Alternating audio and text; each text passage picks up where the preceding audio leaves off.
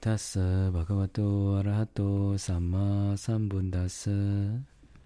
Hi everyone, welcome to Dharma Earth's Dose of Dharma, and this is your Dose of Dharma for today. So, we're going to the last one for the suggestions for the question. Is it hard to change oneself, and what should we really do to change ourselves? So, the last suggestion is to develop gorilla-type mindfulness throughout the busy schedule. So in Singapore and maybe in many parts of the country where you guys are working, all of you will be busy, right? Busy for many hours, sometimes at a stretch.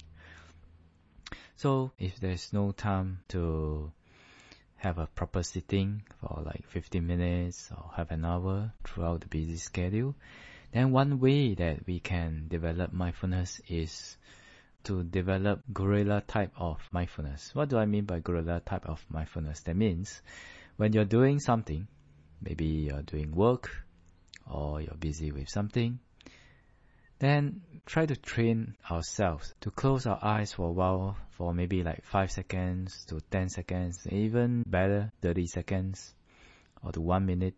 However long you wish. To close your eyes, take a deep breath, relax, let go of everything in the world, and just be mindful, just be aware of what is happening in the present moment, what is happening in the mind, what is happening in the body.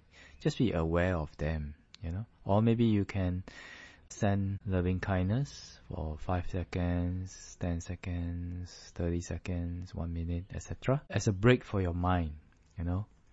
And if you can do that, that means remembering the quality that you want to develop, or just maybe simply to relax in the moment, then you'll find that it will also help you very much in changing oneself. Especially if we have a certain theme. For example, you may want to develop contentment, right? Instead of being very greedy, always greedy for more. So if we want to develop contentment, if we can find a period of time, maybe let's say 2 weeks to 1 month, then every day, every hour, we try to cultivate this habit. Take it as a habit cultivating habit. To take that short moment to close our eyes and remind ourselves. Like for example, for contentment, you can think, oh, Buddha say contentment is a blessing. How good if I have this quality of contentment. Contentment is very good. Contentment is very good. Contentment is very good. Or you can simply just remember a Dhamma phrase from the Buddhist text. Then if you can do that, then you'll find that ultimately it will be very, very easy for you to develop that kind of quality and to change the bad habits and replace it with good habits and qualities, So, well, we know everyone is very, very busy. I have very, very busy fellow Dhamma practitioners also. So usually this is one way that they do in order to keep themselves in perspective and to continue to improve on themselves and to continue to change into the kind of a person that they really want to be. So it is like that. It's like a guerrilla war, You fight and then you retreat, you fight and then you retreat.